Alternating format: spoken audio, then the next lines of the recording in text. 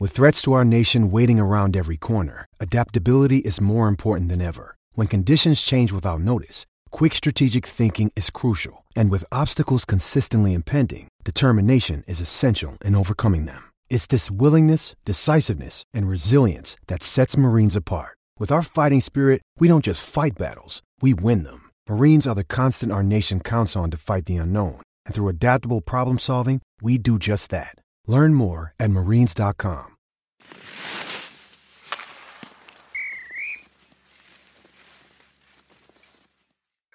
Thomas doing Vanek, research again. The guy's a maniac. God. Episode 231. Great to have you back on. Takes his craft seriously. I like it, Ribs. What do we got this morning? Someone's got it. Someone's Yeah, got it. that's right. That's right. Do I not take this seriously, Craig? I don't understand. I just represented us on Shred and Raggin exceptionally well. Of course you did. What do you bring to the table, Riv? The A lot entire of salary show. for players. The Big entire time show. contracts. You know that. Hey, Van, old- you know what I meant to ask you? I don't know if we talked about it off the air the other day or if we haven't talked about it at all, but have you been watching the Drive to Survive? You did ask me. No, I haven't gotten around to that yet. Oh, okay. But it's next on the list. It's pretty solid. All right. Did you watch the race the other day? I I just did finished not. season 5, P. Oh, It's next level. It's next level. It's literally one Are of you my up favorite to date shows. now?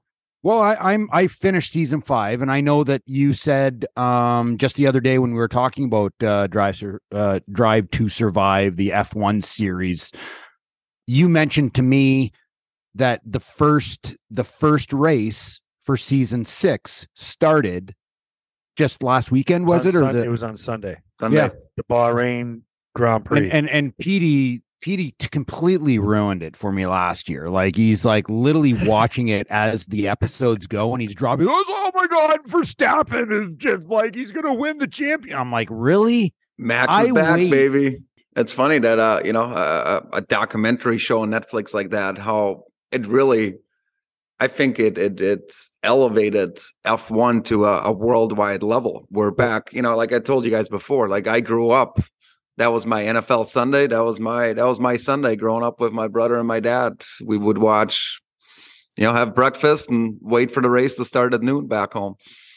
Who was your guy? Who was your team? Well, so we didn't really have teams, but back when I grew up, the big name was Michael Schumacher. So he was the one winning all the races and setting the records, and so yeah, it was quite entertaining. The big news for us here in Buffalo was Jordan Greenway's first game. Mm-hmm. And were you surprised to see where he was starting on the roster down on the fourth line? I was, yeah. I mean, that's not where, again, we've talked about Greenway for months now, right? The three of us. And last week with Gio, that what a good fit, a change of scenery for him would be. And Buffalo was the perfect spot. And they went and got him. So it was great to see. But how they used him in game one is not what I had in mind when you trade for a guy of his abilities. I think, what did he end up? I think I looked at it and it was 12 minutes of ice time. But again, Now, is that not enough? Is that not enough for him for getting his feet wet with this team, or would you like to see him up around 17, 18 minutes? I would like him up at that 16, 17, 18 mark. Yeah, I think just let him jump in right away. And I understand what he's trying to do because, that's a player right now who's lacking confidence. And as you guys know, we all played the game. That's tough too. You can't teach confidence. You got to go and get it on your own. Yep. But when you play 12 minutes, it's tough to get confidence on your own. I think a change of scenery is probably, he feels good about himself. He's out of many here. Well, you can probably sense the excitement about him here in Buffalo. I mean, I don't think there's anyone sitting there saying that they don't like the move. And the other thing is, too, he had 3 hits, and he made a beautiful play to Dylan Cousins in the slot. I'm not sure if you guys caught that, but he comes around the net, and defenseman leans on him, and he shows his strength, and he walks up to about the hash marks and then throws a pass across to Cousins. Cousins doesn't score, but he made a good play, and yeah, I would like to see him playing more I would like to but see him play more, but at the same time, let's I always like to give new players. I mean, I've been dealt at the deadline. It's not easy. And you got to give a player like that at least 8 to 10 games and see how the coach uses them. And then I think we can have a real judgment of, is he being used the right way? For game one, like Riv said, is 12 minutes enough to get his feet wet? Maybe I would like to see more, but let's not judge, the coaching staff or Jordan for that matter on game one. Let's give it a good 10 He games. did move around the lineup quite a bit, as much as like, I don't think that we can sit here and just dwell on who he started with and say, well, he was playing on the fourth line. Well, you know what? Listen, I mean, Gergensons and Oposo, they've not played as a fourth line on many nights this year. So I'm going to go back to the old Ralph Kruger. We're not going to name lines. We're just going to be like, listen, I mean, he was on a line that he started with, had a few shifts. Don Granato moved him all over the place. Like he played with everybody. Well, he played the play with that I'm Olsen, referring to was he was on the ice with Cousins. With Cousins, yeah. I mean, he moved all over the lineup, and I think they're going to try and move him around the lineup right now to kind of see his fit.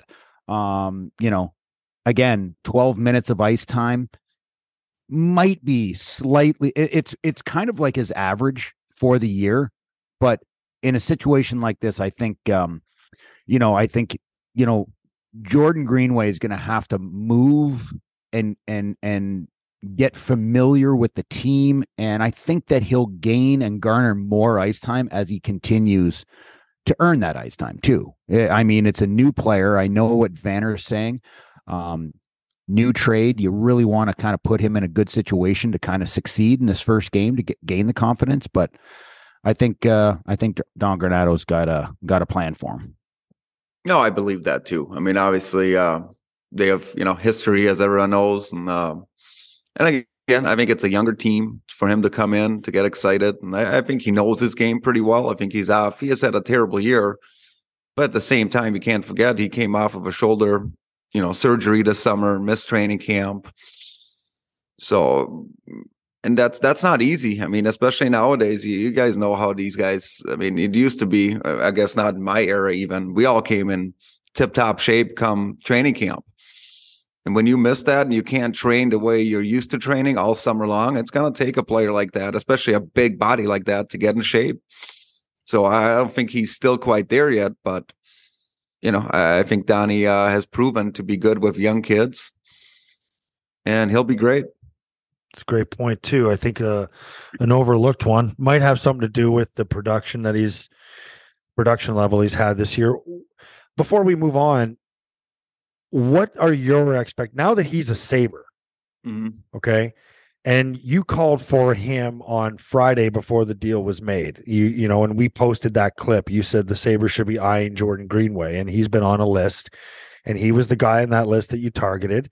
And now that he's here, and now that you know what the Sabres have, what do you expect his production level to be?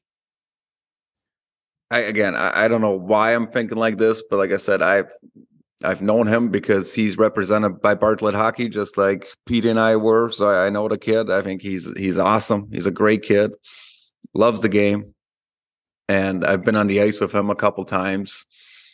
I think his abilities are a power forward that can score 20 plus for sure in this league. I think he's a 20 plus goal guy and in the 50-point range. Really? That high? I think so. Yeah. But again, you guys have. What does he have to do to get there, though, Vanner? What does he have to do to right now? Obviously, this year is 1 year. He's had a few other years that he's kind of been in that situation of the 10-15 goal range and around the 30-35 point mark, and maybe possibly more if he were to play a full season. What does he have to do to get to that mark that you're talking about? Well, I think it's to be a goal scorer, you got to have good line mates too. And I think the way the Wild used him here was more of a checking line guy, get the pucks deep and really emphasize his size and hit and dig out pucks, where I think, to me, I see him way more than just a checking line guy. I think he should be forechecking and hitting and getting to the front of net, but I think his ability to hold on pucks, find a center, and have a center find him on the wing and getting his shot off, because he's got a damn good shot, I think is going to help him. Maybe a guy like Cousins, like Middlestead, who are good dishers. Yep. So he's not always the corner guy, and he's maybe eventually, those guys go get it, and he's going to park in front or find that high slot area. And all of a sudden he goes from, 1 to 2 shots a game to 4 to 6 shots on average, or, maybe that's too high, 3 to 5 shots, but then your production goes up. So it's all about who you play with. Can he get some chemistry with one of those centers? I mean, look at Skinner as a perfect example, right? Like he's put in the situation where he's playing with a guy like Tage. Well, Tage garners a lot of attention, scores himself. So people have to play him the right way, and he's moving the puck. And Skinner is smart enough and good enough where he's so good at finding those soft areas where maybe 3 years ago when he was, not scoring and people are down on him, well, it's tough to score when you don't get those puck in those quiet areas. And I think Tage has been just unbelievable finding. Like when you go back to Jeff Skinner and you think about Jeff Skinner throughout his NHL career, when you say his name, what's the first thing that comes to mind? Well, it's goal scoring. No goal playoffs. Goal score. You think of goal scoring immediately once you think of Jeff Skinner. When I think of Jeff Skinner this year, and this year in particular, is I think of him as a playmaker, a guy that can score goals because he's always around the net. He's always in the great areas. Okay. He finds ways to be in the right place to be a good shooter. But I'm going to tell you, he has moved the puck very well this year because he understands who he's playing with and the strengths of the guys that he's playing with. Tage Thompson, if I ask you, what's the first thing that comes to mind when you think of Tage Thompson? Shooter, right? Shooter. He wants to shoot the puck. Hasn't he changed that narrative? Who? Tage, about himself. No, he's not at all. Not at all. Wait a minute. I think you're telling me that you view him as just a pure shooter. He is a multi. That's not what I asked. That's not what I asked. I asked a question. When you think of Tage Thompson, what do you think of? Playmaker? Both. Like multifaceted. No, you don't. It's amazing. I just said this morning on Shred and Reagan. That pass, Thomas. I'm with Petey on this one. When I think of a pure shooter, I think of a guy like Ovechkin or something. Yeah. I think Tage, the way he skates, his ability to make plays. He fucking dangles. He makes unbelievable passes behind the back. Like last night, that play that he made to Skinner, everybody in the building thought he was shooting that. And he changed the angle of his stick and fed it right through the seam, right to Skinner to a wide open net. That's not just a guy like throwing a puck to the middle of the ice. That is a calculated play made quickly, skillfully, and creatively. That's not a fucking shooter. That is a shooter. He is a shooter. And you know what else too? Go look at some of his highlight reel goals. Highlight reel. That's not shooter, man. He's like fucking talking about. You know what a shooter is? A shooter is what is Olsen? When you think of Mario Lemieux, what do you think of? Passer. What? Hasn't Tage been compared like to the new age Mario? He has. I mean that's a pretty that because of my love for Mario. But I don't either. Believe me. Give me a break. Mario was my guy. Tage Thompson and Mario Lemieux shouldn't be spoken about in the same sentence. Like let's all understand that Tage Thompson is having some world-class seasons last year and this year, and he looks awesome. But let me tell you, he's no Mario Lemieux. Okay, let's just fucking get that straight. That was not my point. I agree with you. Mario was my point is when you look at certain players and you ask a simple question, what are they? What are they? Jeff Skinner, he's a goal scorer. He's been a goal scorer his entire career. When you think of Tage Thompson, you think of shooter. He's got a bomb. And what goes towards that is Tage Thompson has more goals in his last 2 seasons than he does assists. So that right there, Petey, tells you that he's a shooter. Victor Olofsson, what does he have? He has 20 fucking goals and he has 9 assists. He's a shooter. Peyton Krebs is a passer. But the Tage has quite a few assists too. It's pretty even. I understand he is. All I'm saying is when you look at certain players, they have certain unique skill sets that make them who they are. Why does a All shooter have? Why can't I don't understand. Fuck. He is as multifaceted as it comes. Like super fucking multifaceted. He could have faked that pass, even not shot the puck, faked that pass, and tried to toe drag the defenseman and go backhand shelf. Oh yeah, we're just talking one fucking play. Okay, he's definitely a passer. He's done it numerous times. Like I have said I'm this. Saying he's not a good passer, Petey. Holy shit balls, man! Take your head out of your ass and think about what I'm saying, because you're just sitting here like, let's argue for the sake of arguing today. No, I'm just you're in that mood before you even started. I could tell. You're in the mood before we even started. When you phoned me this morning, I can tell when you're going to be controversial and you just want to battle right now. So I'm going to give up and say fucking Tage Thompson is a passer. Well, hold on. Jeff Skinner, who has been a goal scorer his entire career. So he's still is a good goal scorer. Mm-hmm. Jeff Skinner has changed his game a little bit from being the sole goal scorer, like when he was playing with Jack Eichel. Okay. He changed his game because now the assets of the guys that he's playing with are of a goal scorers. Puck has scored 28 goals this year. Tage Thompson's got 41 goals or 42 goals this year. These guys, Jeff Skinner's changed his game and it's been awesome. That's what I'm saying. It's just depending on who you're playing with, you have to understand who you're playing with to get the most out of your game. And that's going to translate back into our conversation of Jordan Greenway. He is going to take some time, which we argued about this yesterday, Thomas, that, Jordan Greenway is going to fucking come in and blow it apart. It's going to take time for Jordan. Who said Greenway. that? You said that. You want me to get the goddamn clip again, Petey? Yeah, because what did I say? Listened to it. I think exactly Petey's expectation was 8 points. I was like, 8 points. That's That's like three. That's like 3 good games for him. Listen. He said he was going to blow it out of the water, and then he backtracked. Yes, Thomas, you did. 8 points. I'll go and get it. The water? I'll go and get it, Pete. Thomas, you wouldn't even know how to get it, Ribs. You don't know how to edit. That's Petey's job. Hey, but he barely does that. 8 points in 20 games is now blowing it out of the water. That's right.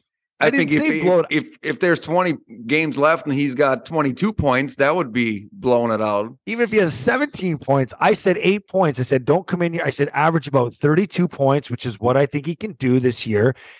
It's not blowing it out of the water. Get your head out of your ass. That's because you backtracked.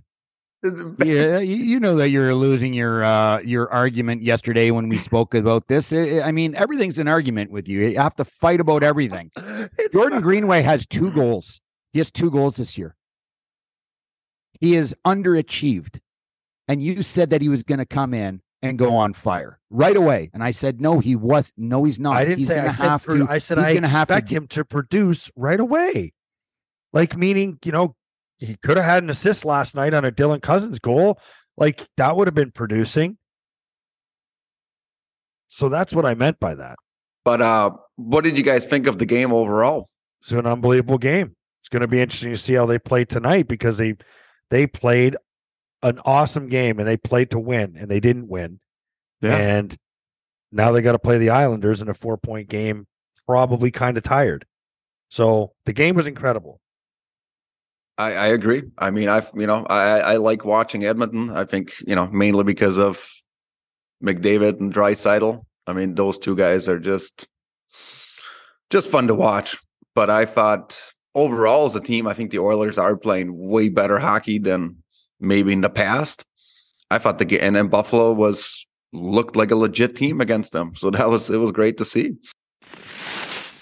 You know what I love about McDavid this year? And like I said, he's the best player that I've ever seen and played against. But to me, it's just unbelievable how he went into this season and he goes, you know what? I'm going to score more goals just because I can. And he's just amazing. He's just goes out there and scores goals now all of a sudden. I mean, he's going to score 60 plus. Well, let me ask you this. I'd love to see him to get to 70. Year 8, and he decided to be, I'm going to lead the league in goal scoring this year. So when you were playing Vanek here in Buffalo and you rolled into town, you rolled into Boston. Okay. You're playing a game in Boston. Mm-hmm. Who are you going to see pretty much every shift? When I played? Yeah. Chara. Oh. Why? Why would Chara be on the ice against you every single shift? Well, to kill me.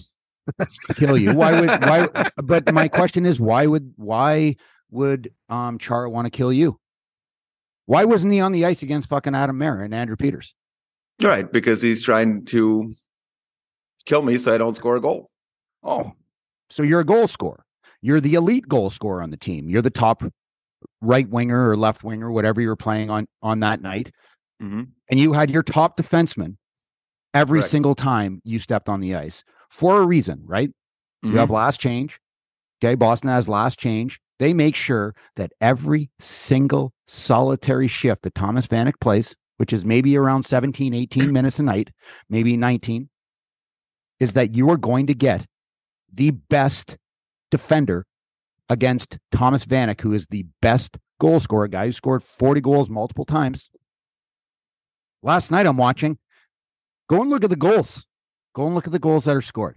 The Sabres played a very good game of hockey last night, but they beat themselves. Okay? They beat themselves. Go and look at the goals that are scored. The goals shouldn't be happening. Number one, they shouldn't be happening for, you can go to the second goal and look at, what Victor Olofsson did on that goal. And it's fucking mind boggling. Okay. But a goal is scored because of a very, very selfish, bad mistake. Go and look at who's on the ice on both Connor McDavid's goals. Jacob Bryson. Owen Power. We're looking at a kid who's got minus 20 beside his name, and he's on the ice against Connor McDavid. How the fuck is that possible? How is it possible? We talked about this yesterday when we were talking about Connor McDavid, Petey, and how teams break down video of all these guys. When you have Connor McDavid on the ice, what do you have to do?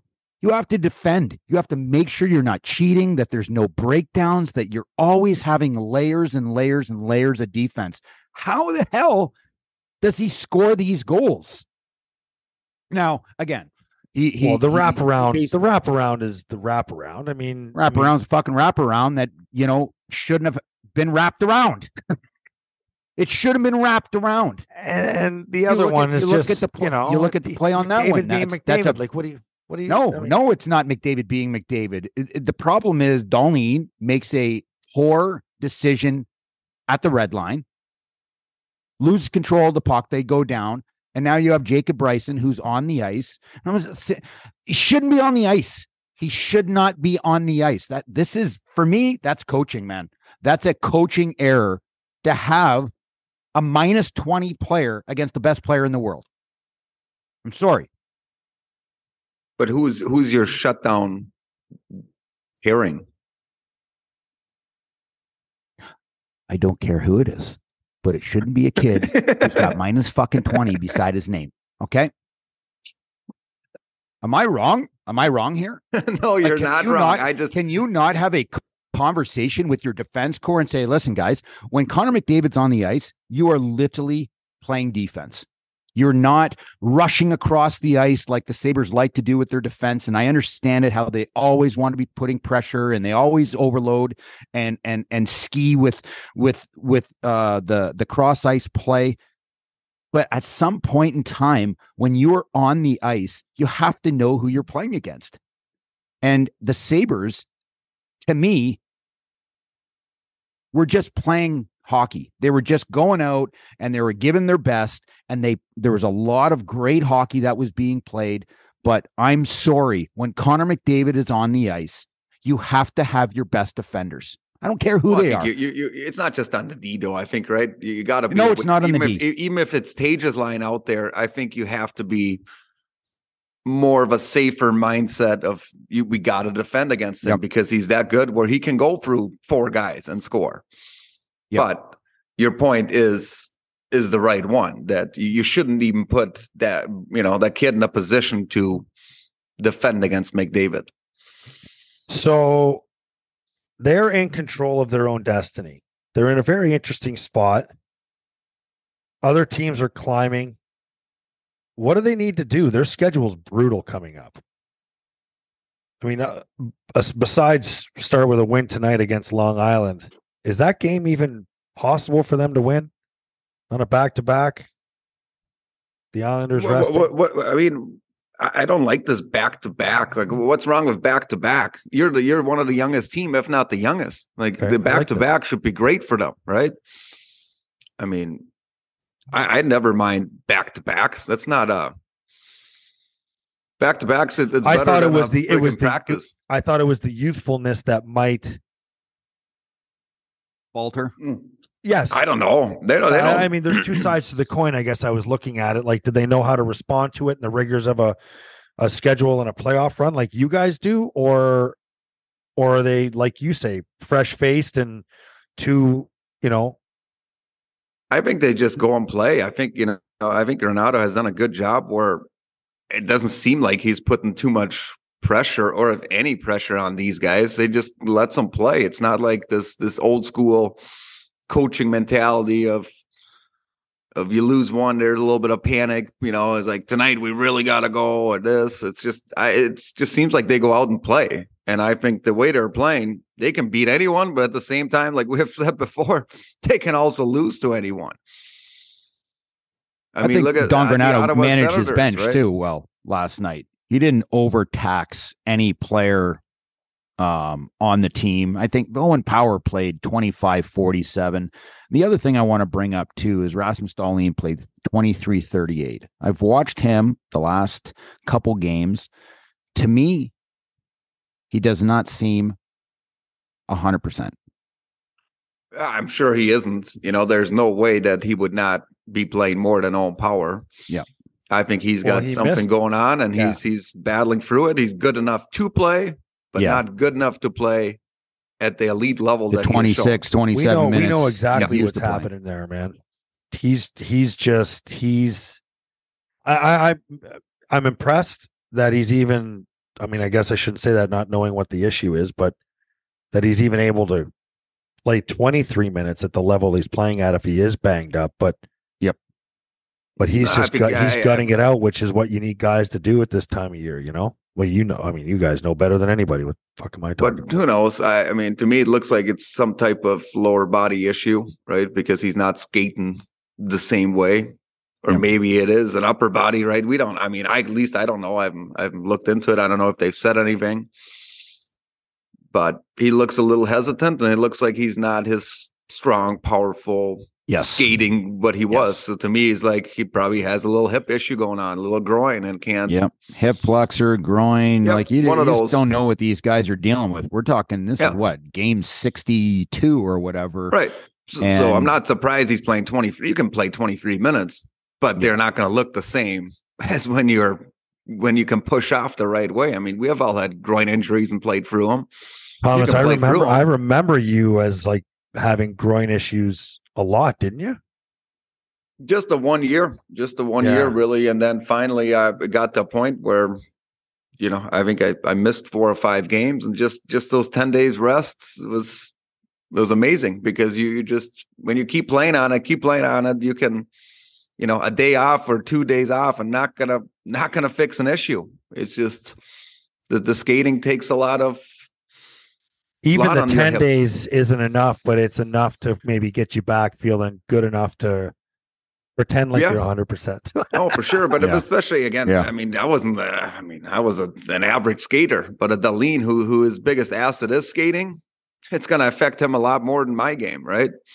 So, but there's no time. There's no time for him to miss, because if he misses 10 days, 12 days, well, that means you're probably out because you need him. Look out for the incoming cliche here, but I mean, Dahlin at 70% is better than all your. Oh, that's not a cliche. That's a reality.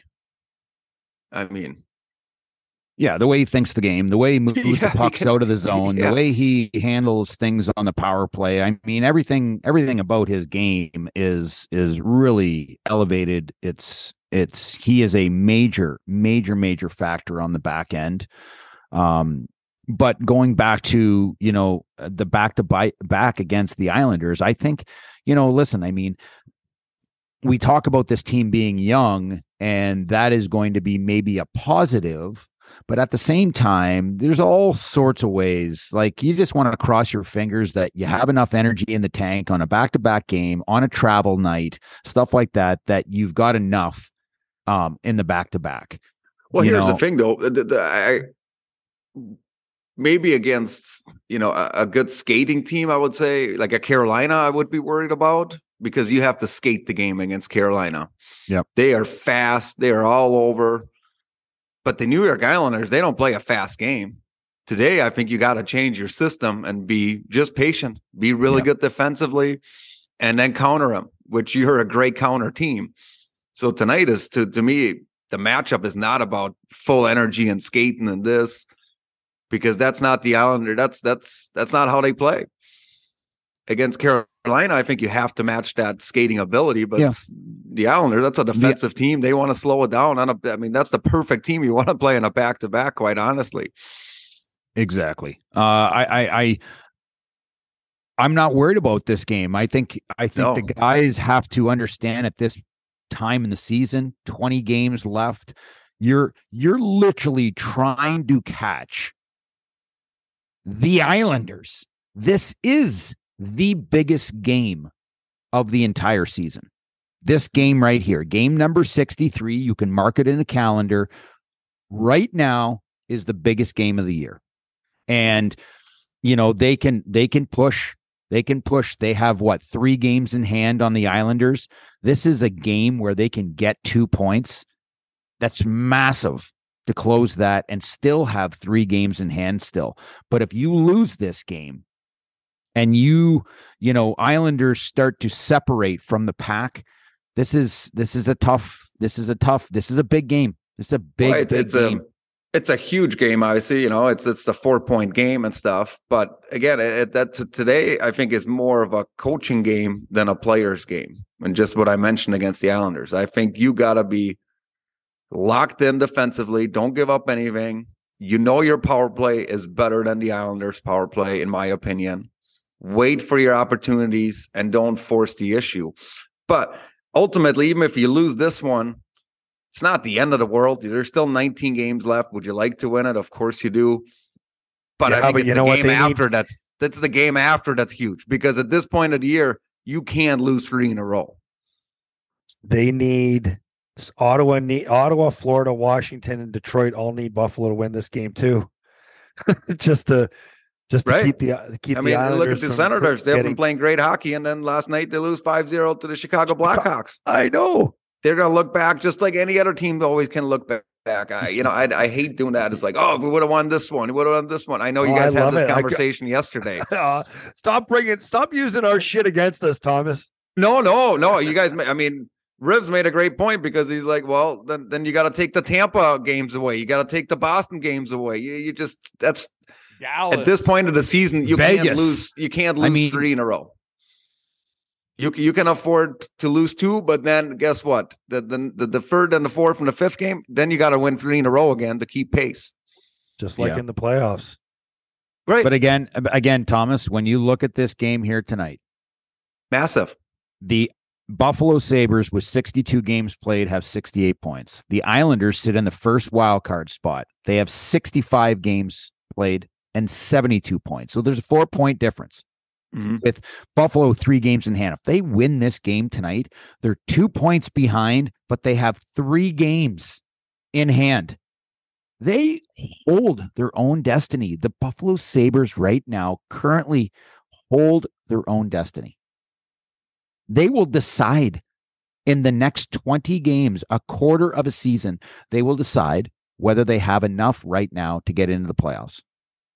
And I think Kevin Adams, that's sitting at home, that's watching these games, that's watching practices, that's seeing the team mature and build, loves what he's seeing, because he is elected to go in a direction maybe different than a lot of other GMs or a lot of couch potatoes that think that he should be making trades, making moves to get better now.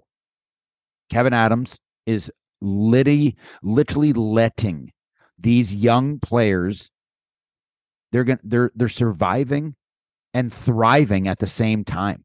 They're getting better because they're put in a situation that's difficult. Well, and they're learning from it. But it sounds like Kevin did try to improve the team, but it sounds of it, right? I mean, it sounded like he was pretty heavily in with Chikrin. Yep. But it sounds of it that his offer was better than what the return was from Ottawa. So again, I mean, we've talked about, and especially myself, I've said I would upgrade the defense, but it's easy for me to say it on a podcast here. Exactly. Because I don't have those conversations. Obviously, he did have them, and he let the people know, which I think is great as a fan, the communication that Kevin has. I mean, that's not Kevin's fault that Ottawa chose or Arizona chose not to take Buffalo's offer. Arizona was after, one or multiple elite prospects in the Sabres organization. Savoy is not available. 9th overall pick last year. He's not available. They weren't trading him. You see what Jari Kulich is doing in the minors right now. He is world class. He is an incredible hockey player, and he is going to be an NHL hockey player. And they wanted him too. And Kevin said, no, you are not getting these players. These players are going to be Buffalo Sabres prospects.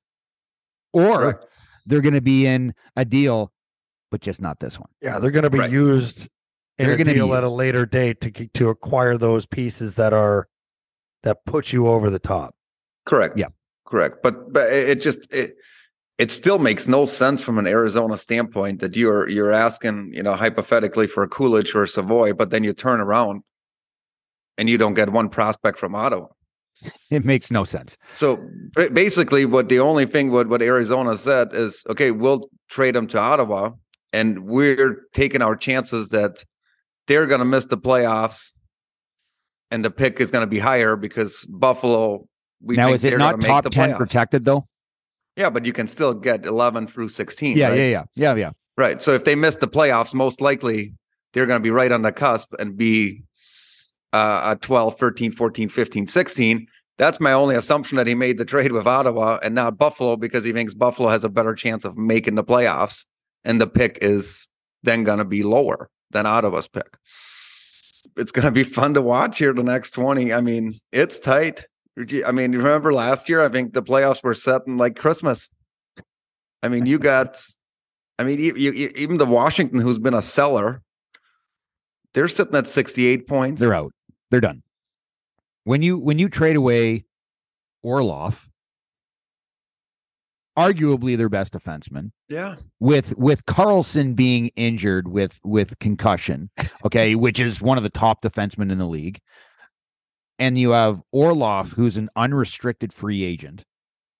And whether Orlov goes back to Washington, that's yet to be seen. Right. But there was picks and collateral going back to Washington because I think they know. I mean, the GM watches practice. He sees what's on the ice, and maybe he just doesn't feel like this team has enough because they're not. The Washington Capitals are not battling with 4 teams for 2 spots.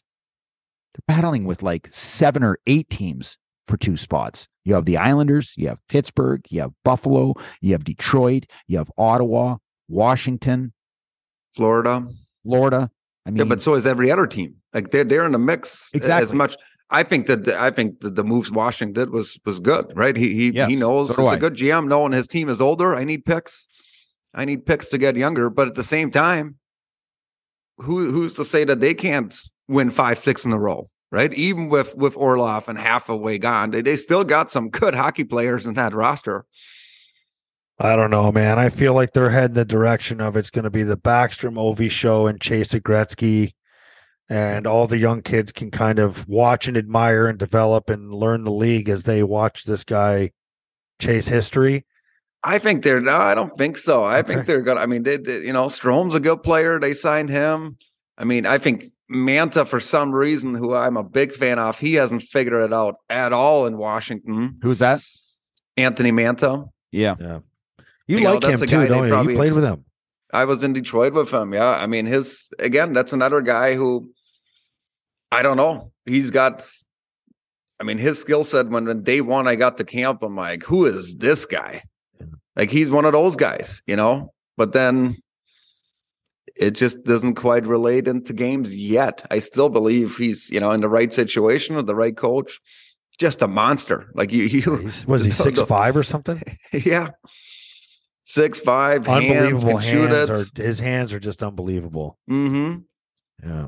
But again, why do you think that he's not figured out his game yet?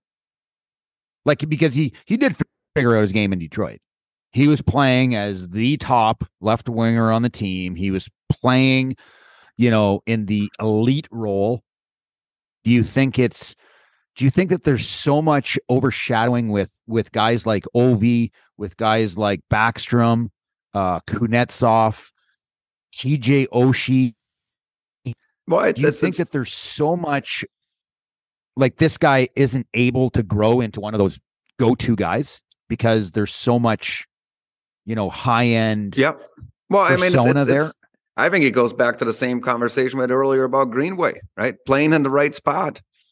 I mean, it's, to me, sports or hockey, first of all, it's confidence. You have to have a certain skill level to even get there. Would that be number one? That's number one to me. That's because number one. When you're confident, the game slows down and you're able to score and make plays and make easier passes. But that's tough, right? The only way to gain confidence is to be on a good line to build that up. And he hasn't found that chemistry of anyone on that team. Well, here's to hoping they don't, because it lessens the chance. Right. But again, I just think it's great for the game, right? I mean, there's so many teams fighting. Well, you made a good point referencing back to last year. The East was set. I mean, we're starting to see that maybe a little bit more in the West, as that comes down to like maybe 4 teams chasing a wild card. Like St. Louis is maybe too far back, but do you want to do a prediction right now? 20 games left. The Blues are out, Petey. Yeah, Blues they got 59 That's what I mean. That's points. where the line's drawn for me. It stops at the Blues, and then so it's really Calgary, Nashville, Colorado, Edmonton in the last 4. I think it's set. I don't think Nashville or Calgary are going to catch the Oilers for sure not, and I don't think the Colorado Avalanche. They're just starting to get healthy. Well, the Colorado again has 61 games played. They have 4 games on Edmonton. They have multiple games on other teams. We're talking about one of the most skilled teams in the NHL that has kind of gone under the radar for a large part of the season due to injuries to star players on that team. Right? That and goaltending. I don't think the goaltending has been there for that team.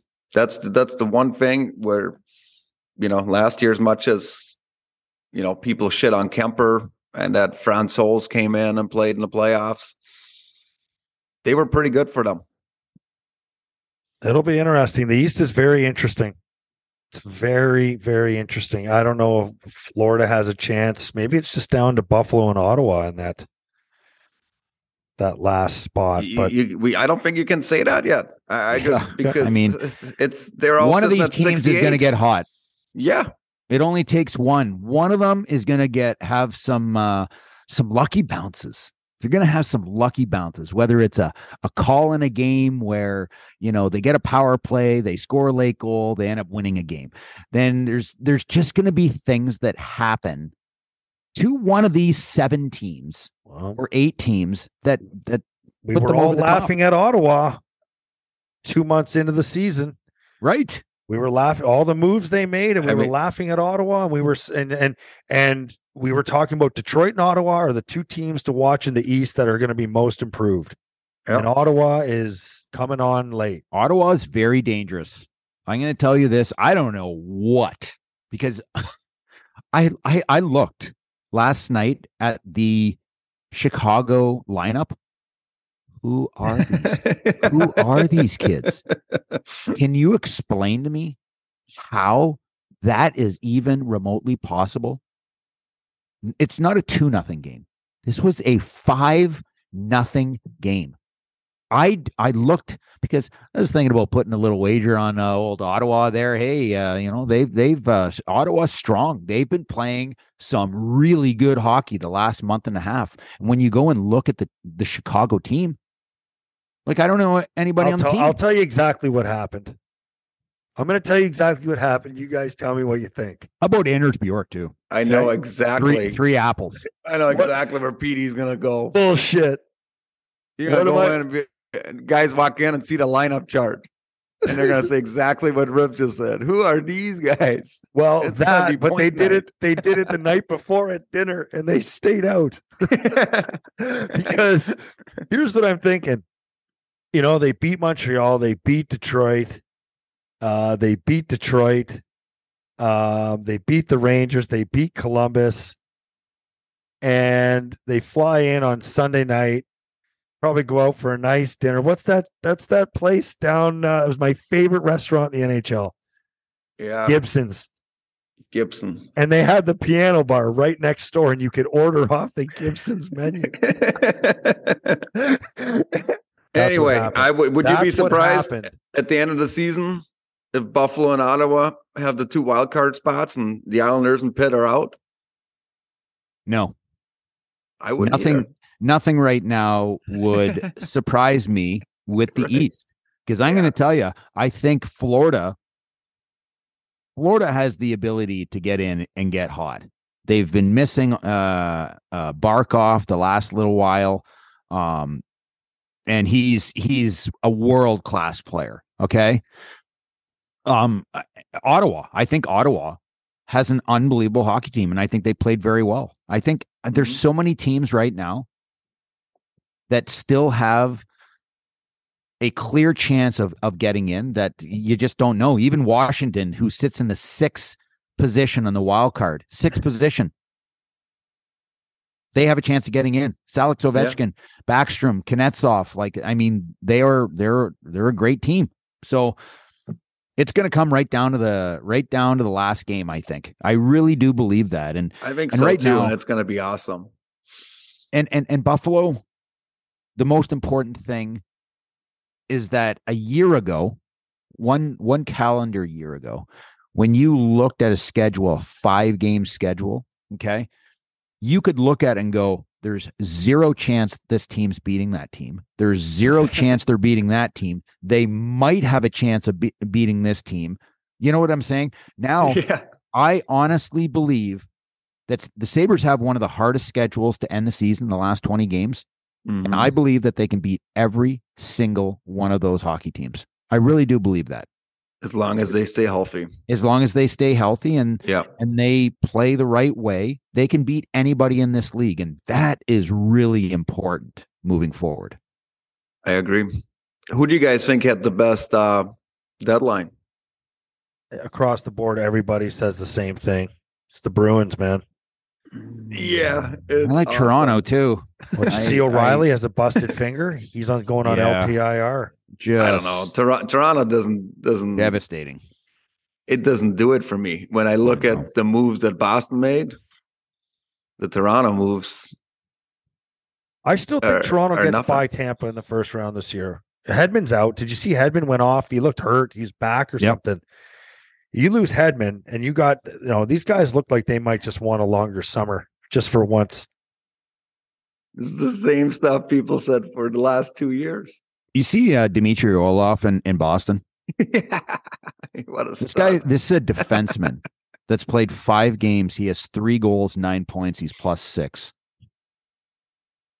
Like we're talking world class. As soon as he got traded to Boston, I'm like, that's not fair. That's not fair at all. They end up picking up exactly, and I mean exactly what they need in Garnet Hathaway, a 4th line right winger with energy and toughness. Okay, and they pick up I didn't feel like that. When that trade came, I'm like, that's a good trade, really good trade for the Boston Bruins. But Orlov's then I think Dmitry Orlov is world class. I think he's maybe not a number 1, but he's a number 2 defenseman on most teams in the league. That's how good 100%. He is. Right? I mean, now you're adding him into an already very, very strong defense with, led by Charlie McAvoy, who, Charlie McAvoy could be a top 10 defenseman in the NHL right now. Mm-hmm. What they have, it's very, very impressive. Very impressive team. The goaltending has been super strong, both guys, right? I mean, you're probably sitting with Linus Ullmark right now, holding already the Vezina in his hands. Like it's almost like arguably one of their most valuable players, Boston, on defense. And I even said to you at the start of the year, like he could be a candidate for the Norris. Now he's getting smoked out of that situation, but that's not any. Yeah, I mean that's Hampus Lindholm. Yeah, that was a great pickup last year. Yes, like that holy is jump, and I totally didn't even. Incredible pickup. But to me, what puts it over the top is when it came across the ticker that Bertuzzi from Detroit went to Boston. I'm like, you have to be shitting me. How did they make this work?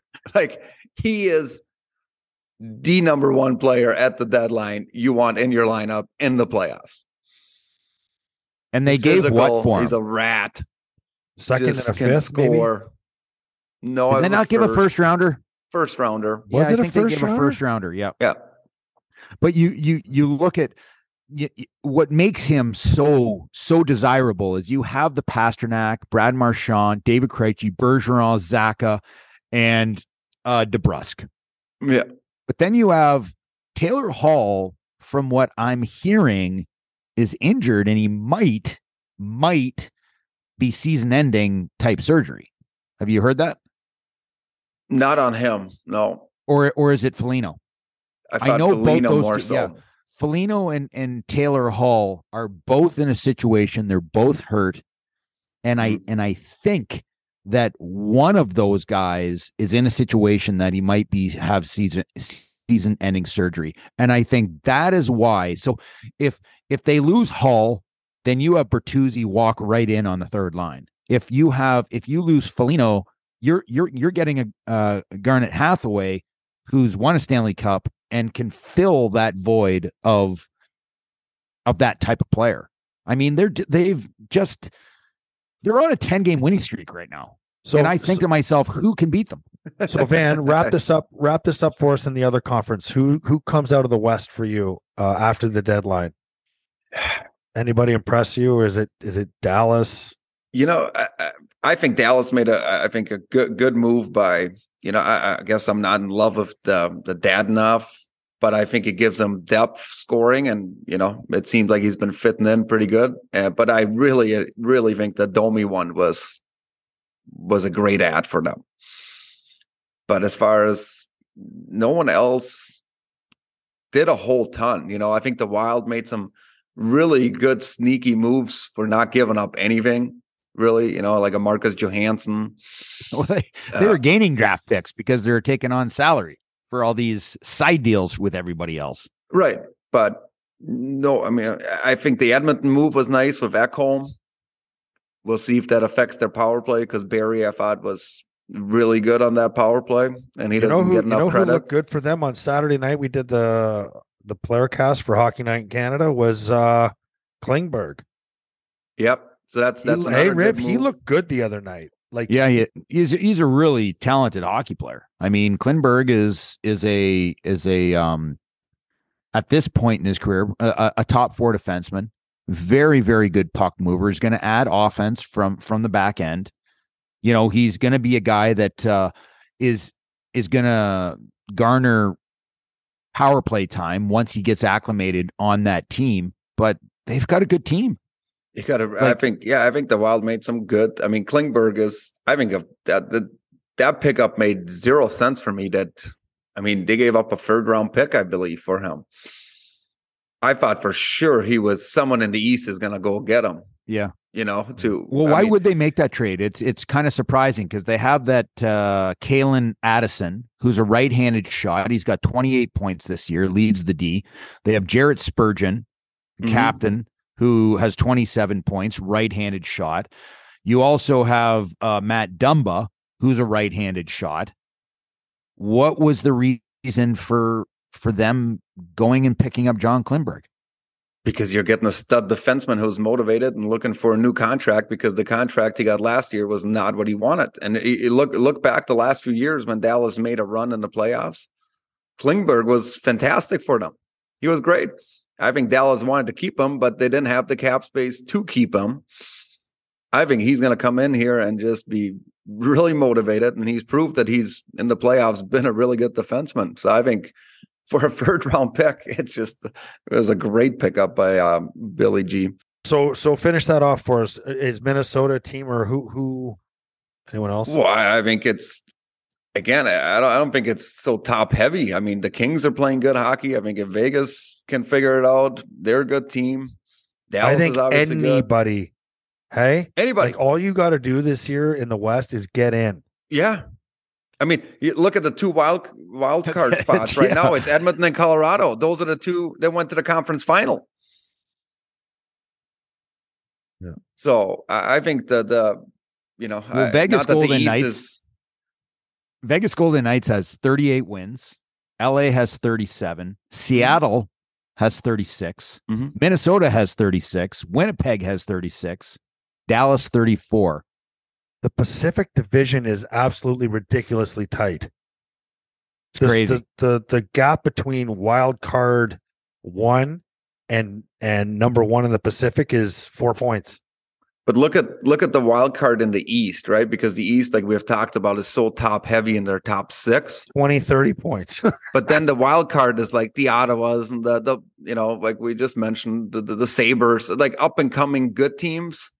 But do you think Carolina or Boston is afraid to play Ottawa or Buffalo in a playoff series? Carolina, no. Carolina's not afraid to play anybody. Is Boston afraid of playing Ottawa or the Hell Sabres?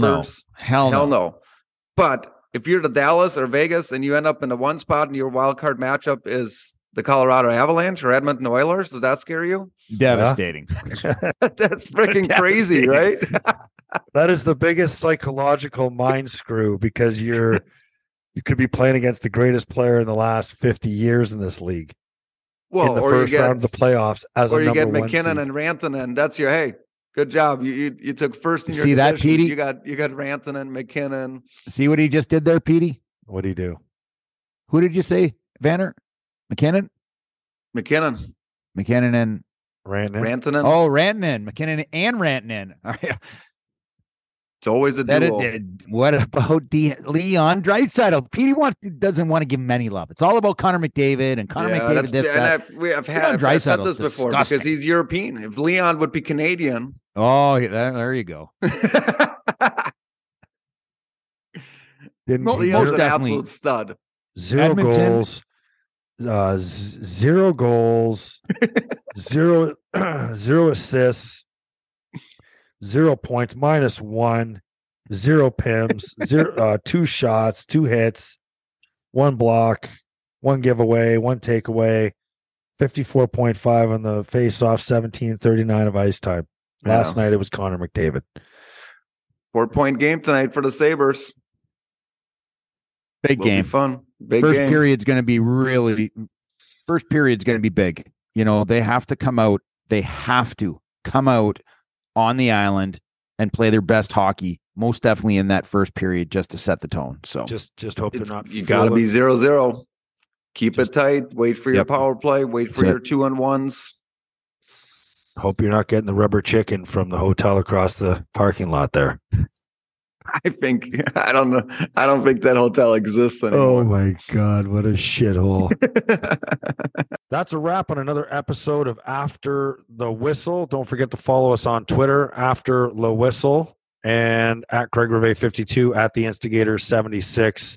And you can find us, as you already know, on Apple, Spotify, and YouTube, and anywhere else where you can get your podcasts. Thanks for tuning in. Don't forget to spread the word.